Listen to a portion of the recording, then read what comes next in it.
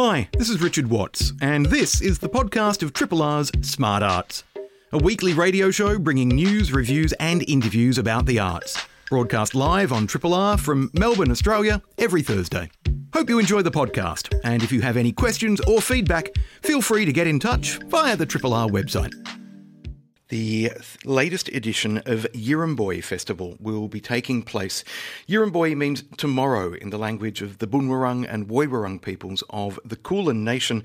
And joining us on the line to tell us more about the program is Boonwurrung and Wemba Wemba woman Caroline Martin, who's the creative director of the Yirramboi Festival. Caroline, thank you so much for joining us today. Good morning. Lucky. Thank you for having me here. Very glad to have you on the program and really excited to talk about the program for Yirramboi. There's such a breadth and depth of performance and ideas and conversations and so much more, from cabaret to theatre to conversations to films, the Yirramboi Black Films project. So in terms of putting the program together, you've had 2 years since the last Yirramboi to develop the program. But what did you want to achieve with the festival? What's the aim of Yirramboi, apart from showcasing the work of Victoria's First Peoples, for example? What do you want the program to do? Well, actually, we do. We're very, very fortunate that we're actually had a development here, because it enabled us to actually really think about whether we're going to be online or we were going to actually have a physical festival. And I'm so proud to say that in 6 weeks' time, we'll actually open with an 11-day festival. One of my visions, the core visions for this festival, is that it's very much about local first, as you mentioned. And when I mention local, I mean Victoria Koori community. We want people to firmly see that we're actually very much a sophisticated living Koori culture in our own right. But what we actually want from our audience is to actually just celebrate the fact that our cultures, whilst they belong to us, they're actually for everyone. They're a part of Australia's history.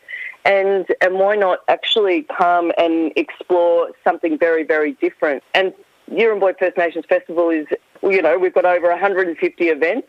We've got more than 250 creatives actually creating some stunning works. And like you've just mentioned, we're doing theatre, cabaret, circus, lots of children's programs this year, and yes, black films and comedy. So there's something absolutely for everyone in this festival, and we just can't wait to have everyone come and explore with us. Let's start by talking perhaps about the visual arts program and the way that the visual arts program then crosses over with other elements of the program. A Fight for Survival, for example, which is both exhibition but then extending out into performance as well. I'm sure many Triple R listeners, certainly long-term listeners, would be familiar with the fight to save Northland Secondary College under the Kennett government's kind of dictates to try and close down schools across the state. This was not only a story of survival, but a story of kind of discrimination and people challenging a discriminatory, edict from the government. And this is being presented as an exhibition. Well, it's actually being presented as, it's one of our commissions. We've got normally we purchase in programs we present, and this year we actually have got 10 commissions, and this is one of our commissions. And Northlands is actually going to, not only is it an exhibition, it's actually also a cabaret.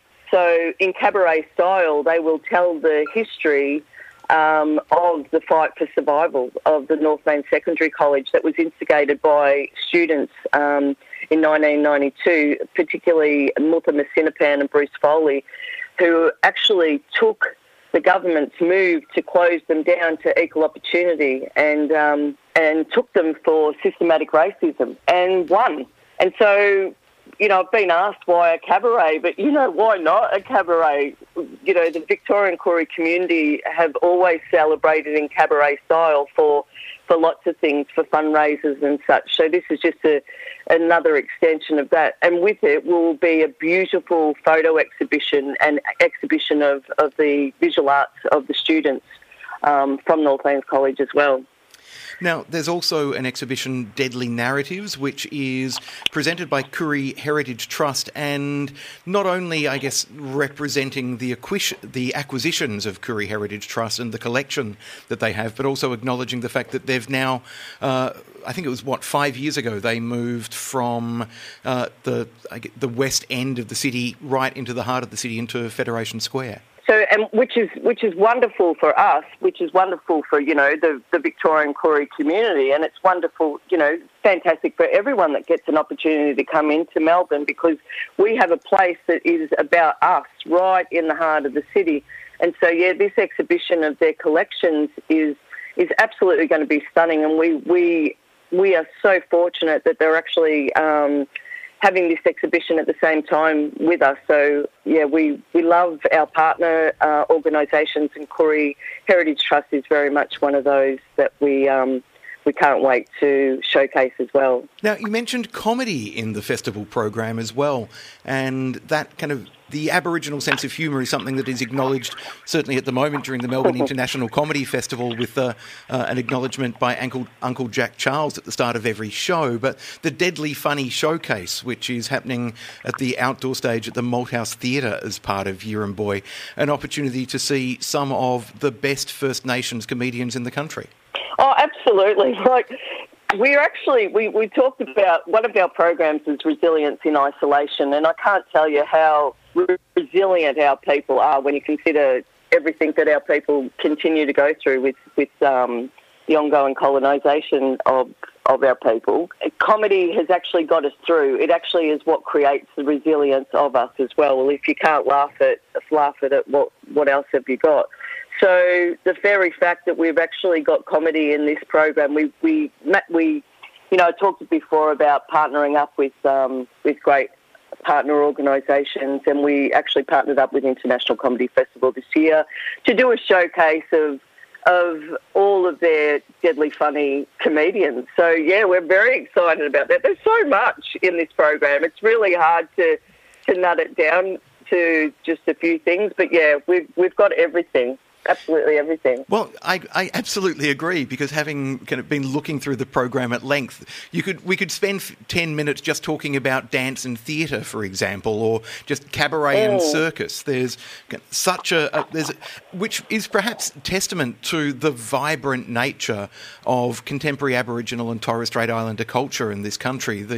The celebration of 75,000 years and more of history as embodied in contemporary performance. So that adaptation of taking, I guess, the language of the colonisers in terms of art form and go, because 75,000 years ago, things weren't broken down into art forms. It was all just part of life. And whereas now us white fellas are like, but is it music, or is it circus, or is it cabaret, or kind of trying to put it into a box. So but the sheer fact that that vitality and richness of culture is kind of filling up all the boxes and overflowing. That's a terrible metaphor, I think, but kind of there's a real sense of just how rich and vibrant and strong Aboriginal culture is in the Yirramboi program, regardless of the art form we're talking about.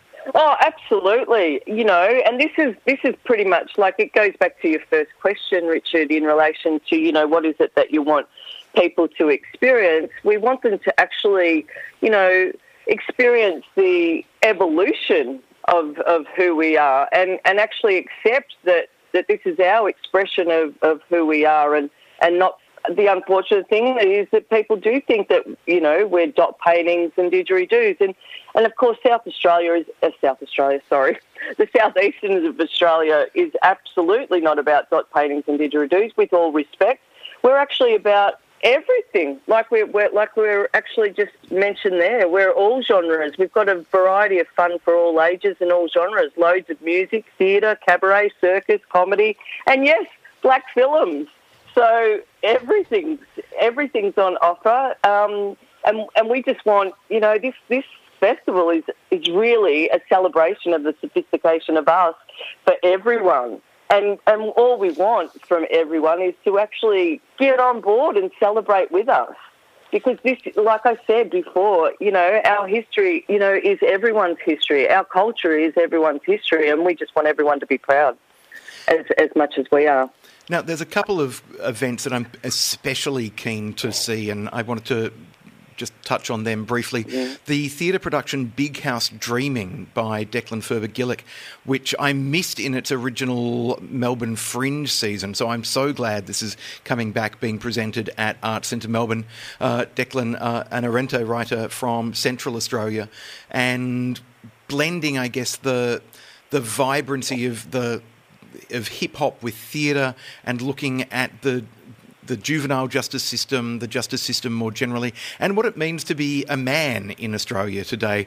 I've heard such great things about this particular play, so I'm so glad it's back as part of Yirramboi. Oh, absolutely. I had the opportunity to see it at the Darwin Festival, and apparently it's got a new iteration, so it's actually just growing and growing. So it was at the Fringe, it was at Darwin, and now it's back in Melbourne, but it's at the Arts Centre Melbourne. And, you know, Declan is incredible, and we're really looking forward to Big House Dreaming as well. So, yeah, there's free tickets, there's purchase tickets. It's a very accessible festival. There's, like, it's not expensive. I just want to do a bit of a shout-out to the grand organ that we have in Melbourne. It's pretty special. And this year, what is incredibly special about it is we've got James Henry, who will actually be fusing techno with traditional language and on the organ. Like, it's just incredible. Like,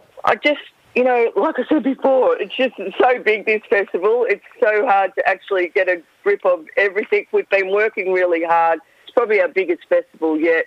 But yeah, I know there's a lot of people that love the grand organ, and this year is just going to be as special as it has been every year in the Yirramboi Festival. So we're really looking forward to that as well. Yirramboi runs from the 6th to the 16th of May, presented by the City of Melbourne. An 11-day festival celebrating the vitality and the diversity of contemporary First Peoples arts and culture here in Melbourne. There's so much to talk about. There's circus, for example. Harley Mann, who I've interviewed on this show a few times, has got a new show, Arterial. Joel Bray, Wiradjuri dancer and choreographer, has got a new show, Considerable Sexual License, which, knowing Joel and his work, will be provocative and beautiful simultaneously.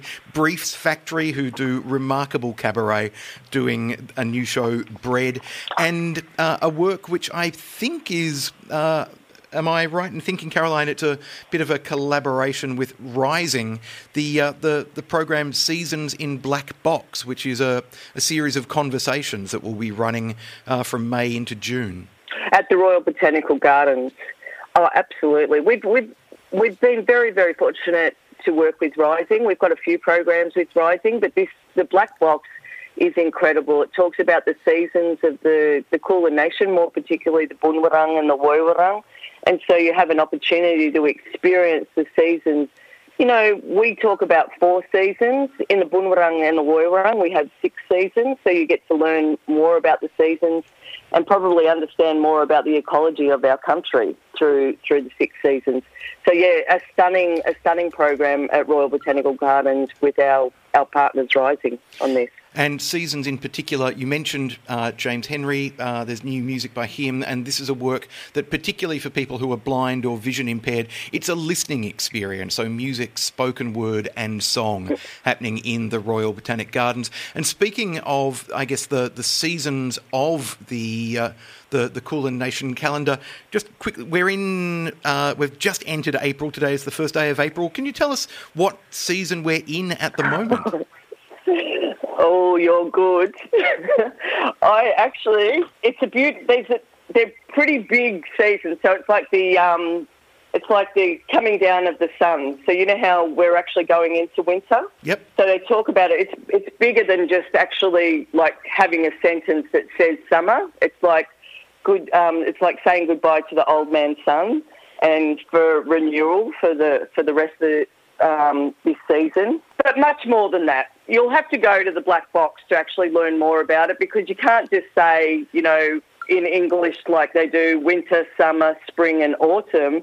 We actually have huge descriptions that talk about the land, the water and the whole of Mother Earth that actually describe each of the seasons. So yeah, I'm not going to give too much more away than that, because I think it's really a very immersive experience, and one that's just not said in a single word or a single sentence. Which reinforces, Caroline, what Yirramboi is in many ways. Yes, it's an arts festival. Yes, it's a celebration of the First Peoples of Victoria, but it's an opportunity to learn as much as an opportunity to experience and celebrate. Oh, absolutely. And you know, we put this on because we want to be seen. Our people deserve to be seen. This is, you know, 4,000 generations of sophistication. Our people have survived, and we continue to thrive. And so this is really, like mentioned before, it is a celebration of us for everyone. And we just want everyone to celebrate and feel the pride that we actually absolutely feel every day we're walking on this country. And that's what we want. We want to come together with everyone in celebration. So what better opportunity to do it than come to Yirramboi First Nations Festival? Yirramboi runs from the 6th to the 16th of May. For full details about the program and the broad range of events, we've barely scratched the surface. Just go to yirramboi.com.au. I've been chatting with the festival's creative director, Caroline Martin. Caroline, thank you so much for joining us on Triple R today. Triple R on FM, digital, online and via the app. My next guest joins us on the line. Stanislava Pinchuk has an exhibition called Terra Data showing at the Heidi Museum of Modern Art. And Stanislava, this is your first ever kind of, museum survey of a significant body of your work. That must be kind of both daunting and exciting to have such a survey mounted. Oh, thank you. Yeah, it's quite surreal still. It's and you know, one of my favourite places in the city as well. So it still doesn't quite feel real, to be honest. Even though it's not too difficult because there are no new works, it kind of comes with a lot of emotions and a lot of kind of retrospection as well, which has been quite incredible. I know that for some artists, the idea of a survey show of their work can be intimidating on one level because it involves looking back at the earlier years of your practice and seeing how your work has shifted or grown or changed. That can sometimes make artists go, oh, I wish that wasn't in the show, that work still embarrasses me. But what does it feel like for you as an artist to have that opportunity to kind of look back at your own career and consider the works that you've made that have led you to this point in time? Yeah, I think I'm quite lucky with this show because it's the last 5 years of work, so 5 bodies of work from 5 years. So the really embarrassing stuff isn't in there, which I'm quite grateful for. But yeah, it's funny because I think I'm not at all a nostalgic person. I'm perhaps sentimental in my soul, but not nostalgic. So looking back it's kind of different because I feel like I'm always so optimistic about the future. So it's been a really, really interesting thing, but I've just decided to move back to Sarajevo in Bosnia. So at the same time, the show's actually been an incredible homecoming, and only 6 of the works out of, I believe, 47 have ever been shown in the city before. So lots of my friends even haven't seen them in person before, let alone many people here. So it's been a really, really wonderful experience to kind of have friends and, you know, long-time acquaintances and people I've worked with actually see the work in person. Now the fact that it's looking at 5 years of your practice is not only a reminder of the way that time shifts, but the exhibition itself is looking at the way the ground shifts under our feet, and particularly the earth as impacted by trauma. We think about trauma impacting on the body physically or emotionally, but you're looking, for example, at the impact of war on the landscape physically.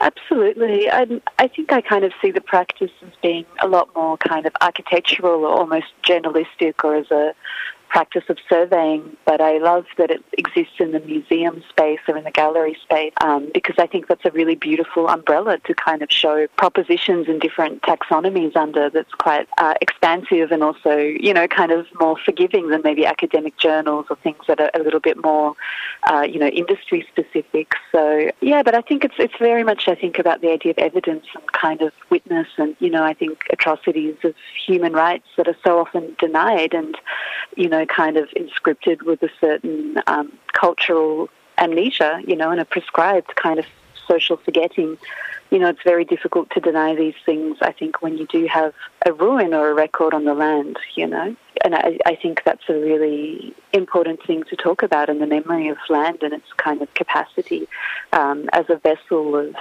of people.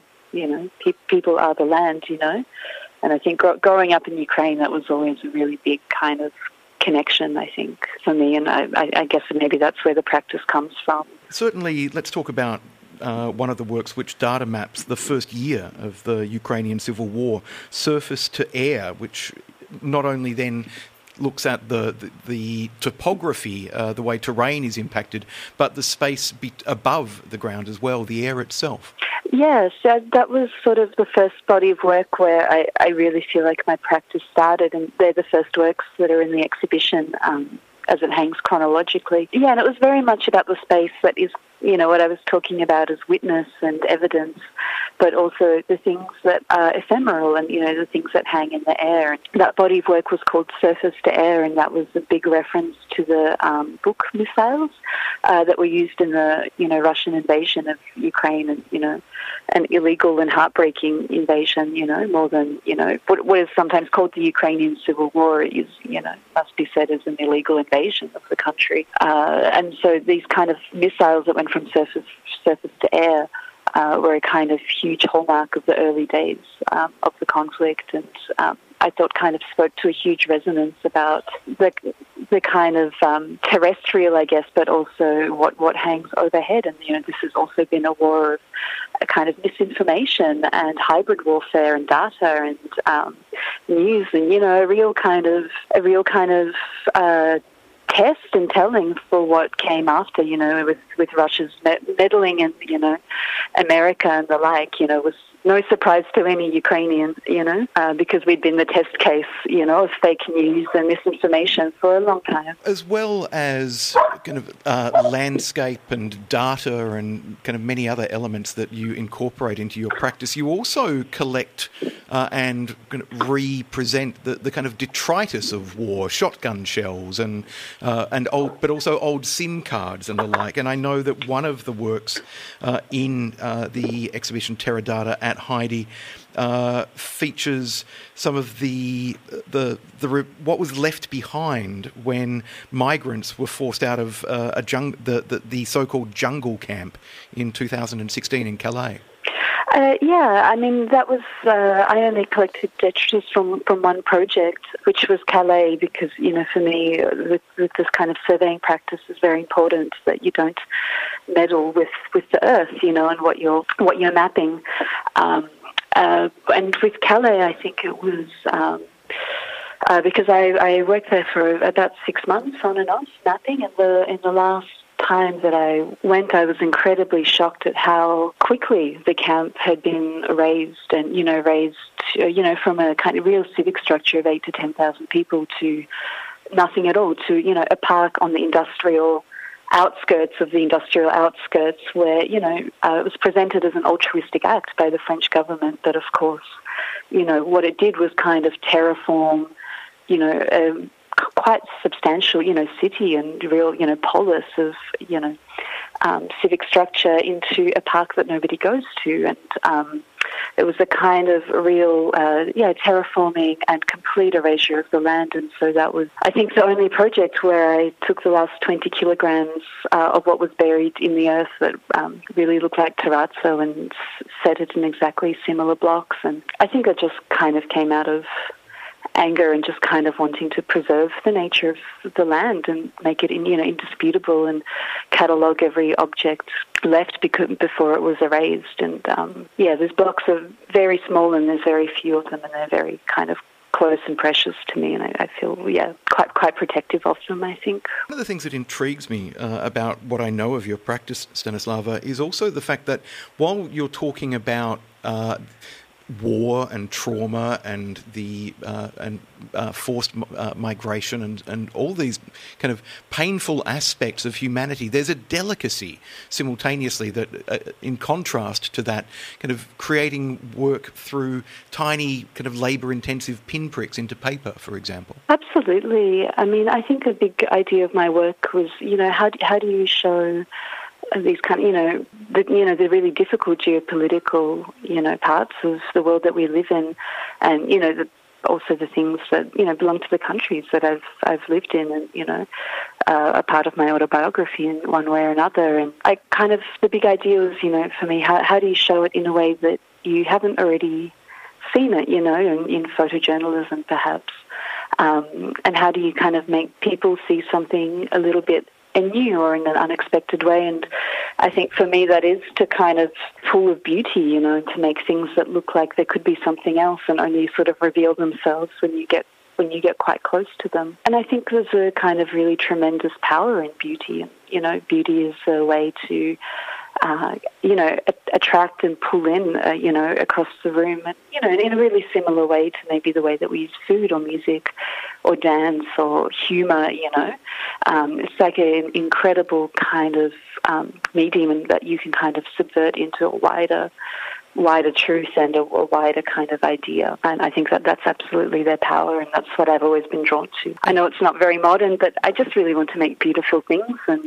I really want to leave beautiful things behind in the world. So I think that that's always where that's come from, and the laboriousness of, lace-making techniques that I, use in my drawing. And, there's a really strong history to the dawn of computing, and as weaving, jacquard machines and binary punches that let you do combinations of weaves.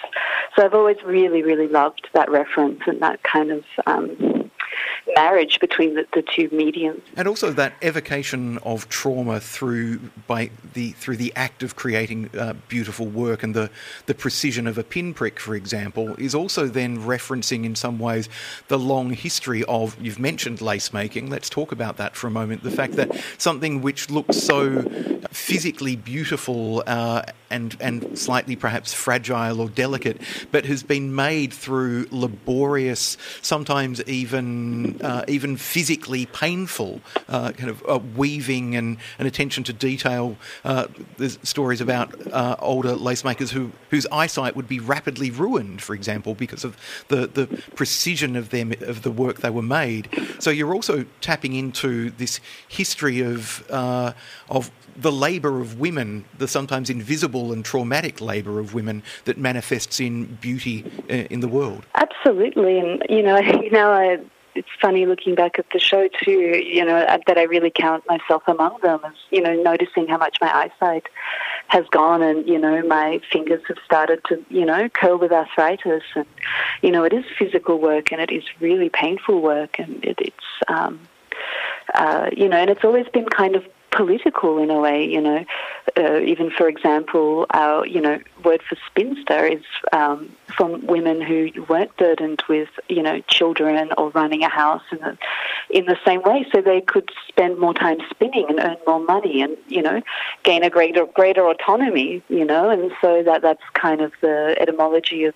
that word, but also, so many revolutions of the last, 300 years in the West, it's been weavers, and garment workers who've kind of led, some of those revolts, and I think textiles have always been at the forefront of, politics, whether, sexual revolution or political revolution, from the Soviets and the constructivists to the miniskirt, to the bikini, to camouflage. It's a really long and kind of tethered history, and let alone the histories of, battle tapestries and political fabrics and resistance prints and banners, and it's always been enmeshed. I think quite inherently. Stanislava Pinchuk's Terra Data is showing until the 20th of June at Heidi Museum of Modern Art. It's the first museum survey of her work. You can find out more information by going to www.heidi.com.au. And as you said, the exhibition is on now, curated by Leslie Harding until the 20th of June. Stanislava Pinchuk, thank you so much for joining us here at Triple R. This is a podcast from Triple R, an independent media organisation in Melbourne, Australia. Triple R is listener-supported radio and receives no direct government funding. If you would like to financially support Triple R by donating or becoming a subscriber, hit up the Triple R website to find out how.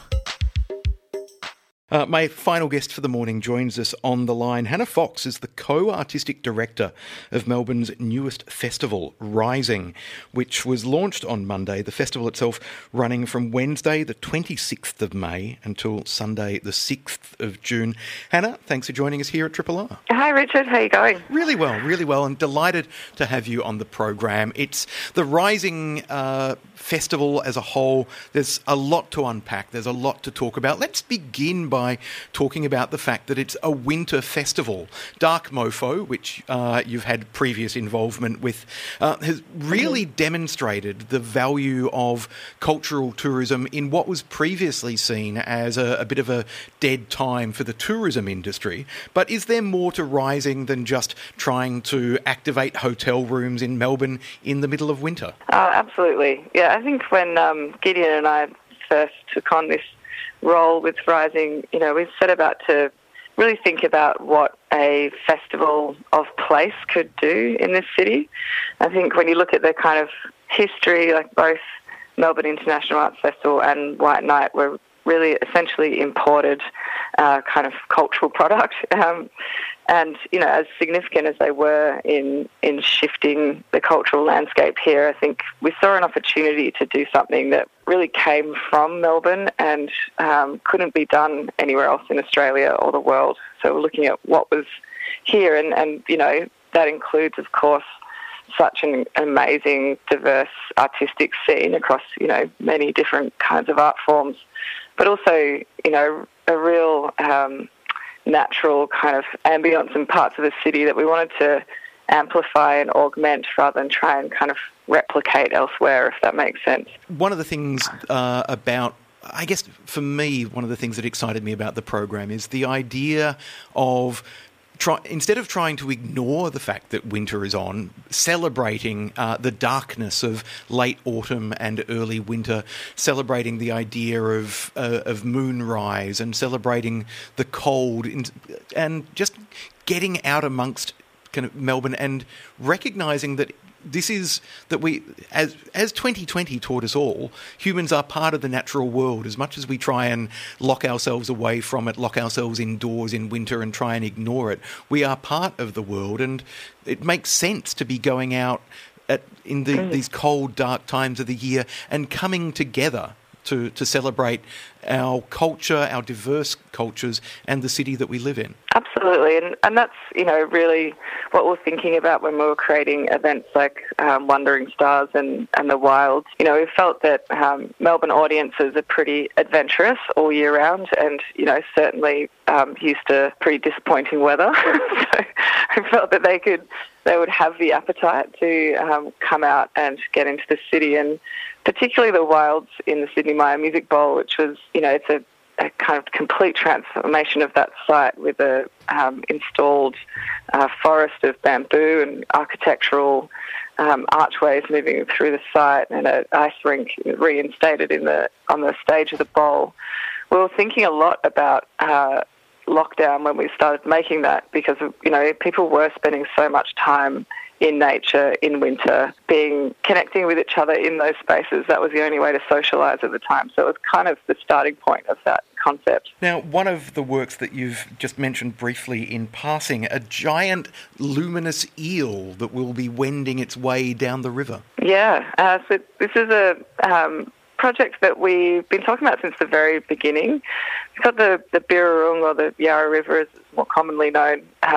It's always been a really important site for us. It's been a significant cultural meeting place for First Peoples for tens of thousands of years, and it's also this kind of defining line between Melbourne's north and south, and a place that a lot of new visitors or immigrants coming to this city go to as a meeting point. So we're intending to commission some major works for the river every year, and this is the first of those. And it's a collaboration with a British company called the Liverpool Lantern Company, and many local artisans and makers and community members who are coming together to make this huge installation on the river. It's 400 metres long in total, and it's telling the story of eel migration using the night sky. So it features a absolutely enormous eel, but also a moon cycle and elvers, which are baby eels, and they're kind of tracking their migration through the river. It's also accompanied by a sound piece that will sit alongside it with creation stories and, also contemporary kind of stories of that place. So I think it's going to be really beautiful. And to accompany it, we're doing sort of cooking on coals and, big kind of food and wine zone on the north bank of the river alongside it. Now, it's not the only eel that's in the festival. There's going to be another eel projected on the side of Hamer Hall, I believe, and it's certainly not the only work that will feature or revolve around the river. One such work is a sonic work, which even as we speak is, I believe, slowly making its way towards Melbourne down the Boonwurrung, the River of Mists, from up in the Yarra Valley. That's right. This is the Rivers Sing, it just opened at Terra Data last weekend, and it's moving its way down the Boonwurrung and the Maribyrnong over the next 8 weeks, and eventually landing in the city. And what it is this truly ephemeral work. It's a really large-scale sound piece that has been created by Deborah Cheetham, incredible opera singer and composer.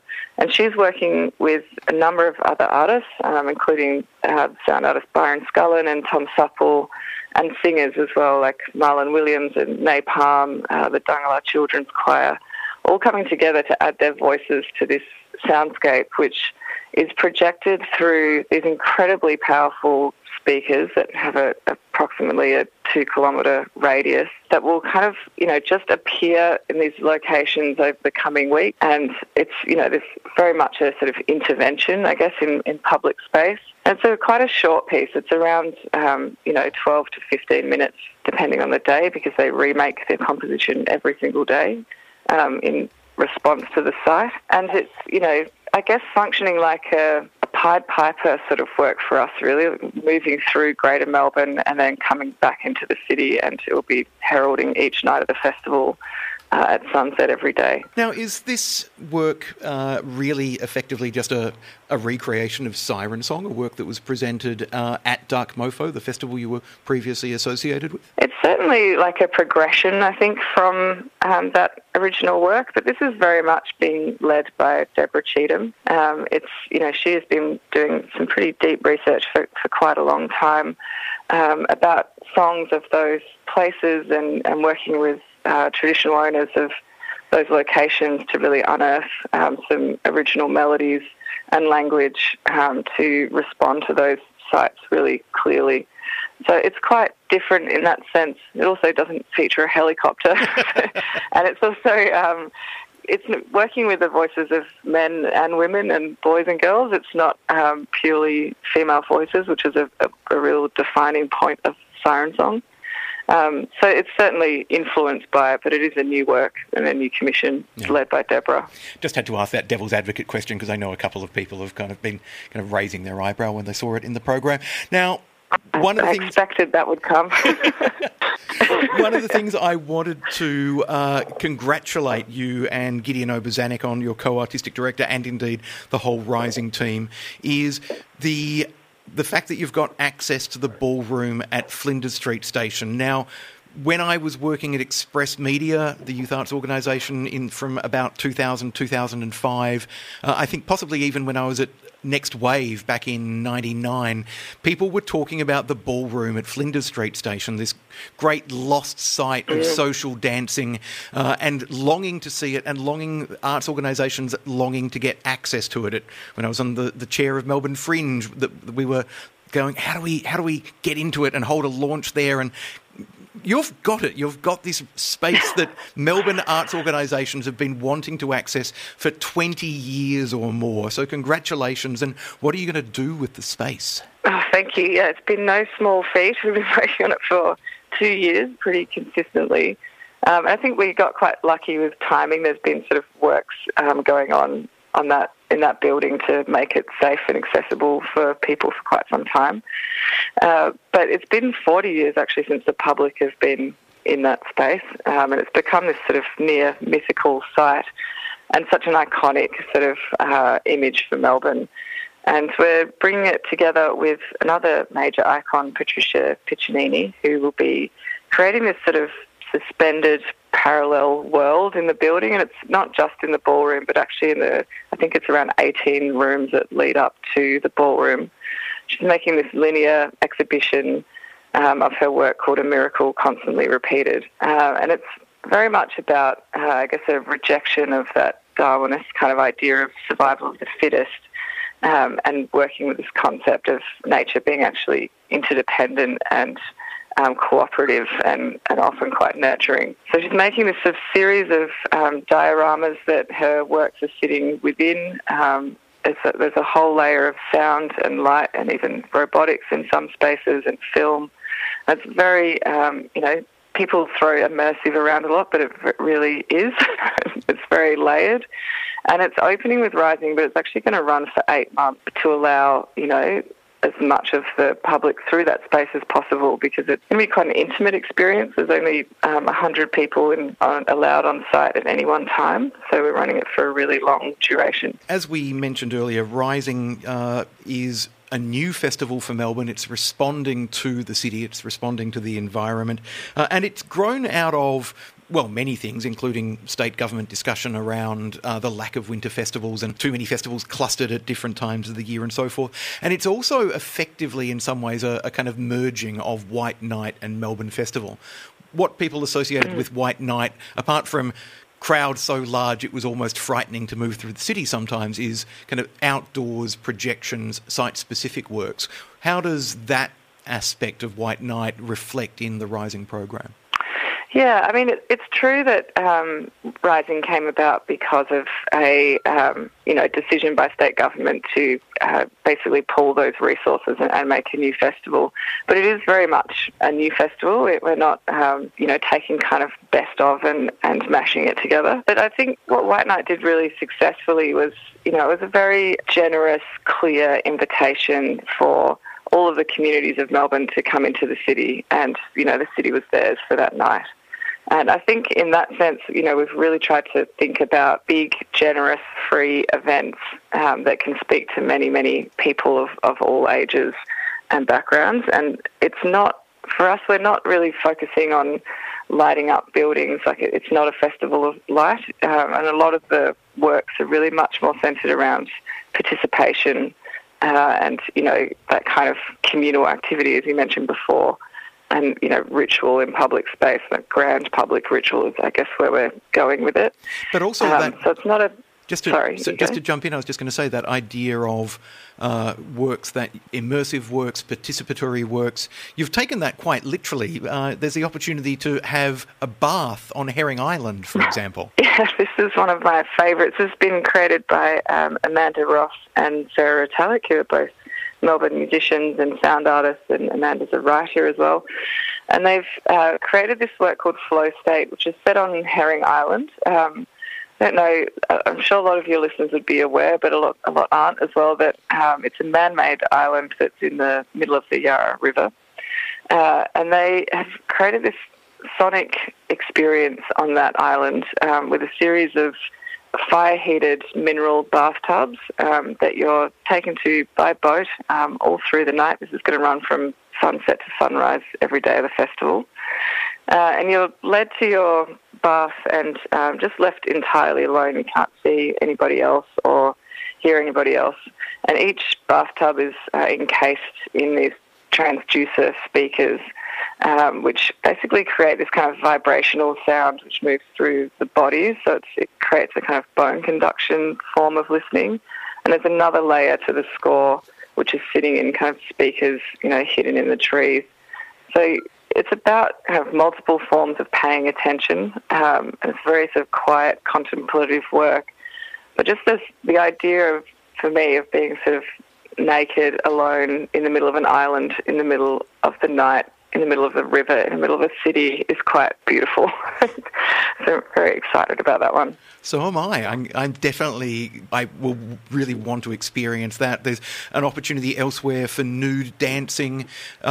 There's also opportunities to see some of the great dance companies of Australia. There's a new work created by Dance North from Townsville, for example, and major new work by Chunky Move.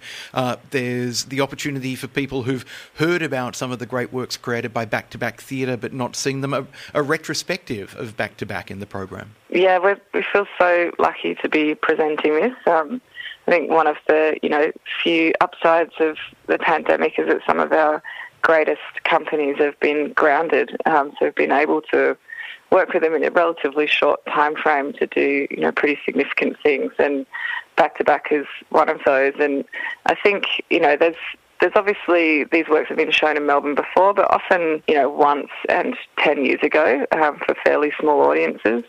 So I think not only is it significant to bring these back after they've toured the whole world and had such great success, but also to introduce Back to Back and their work to a whole new audience who haven't seen it, with some of their seminal pieces like Small Metal Objects, which is an incredible drama that plays out in public space via headphones, and also Food Court, which features a score by the Necks and live score by the Necks. And both Back to Back and the Necks, I think, have been trying to remount this work since it was put on, I think, by Christy Edmonds in 2007, I believe. But they've both been so busy touring all that time that there's just never the opportunity. So that feels really special to bring those works back. And also Ganesh versus the Third Reich is the other one that they're performing. So we're very excited about that. And I think the Necks as well, they also have a kind of through line. There's a number of events featuring musicians from the Necks, as well as 2 nights of concert from them.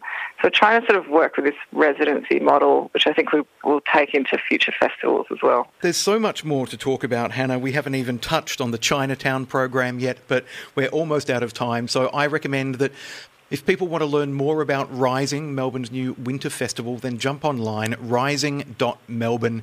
It's an ambitious program, a bold program, a very deep and fascinating program, and I cannot wait to experience the festival firsthand, and I'm sure there'll be plenty of conversations with artists in the lead up to the event one-on-one. I've been chatting with Hannah Fox, the co-artistic director of Rising, which is running from the 26th of May, starting, I believe, with a blood moon, is that right? Yeah, a total lunar eclipse of a blood moon. How perfect. So starting on Wednesday the 26th of May, running through until Sunday the 6th of June, rising.melbourne for more information. Hannah, thank you so much for joining us. Thanks for listening to this podcast of Triple R's Smart Arts, a weekly radio show bringing news, reviews and interviews about the arts, broadcast live on Triple R from Melbourne, Australia, every Thursday. Hope you enjoy the podcast, and if you have any questions or feedback, feel free to get in touch via the Triple R website.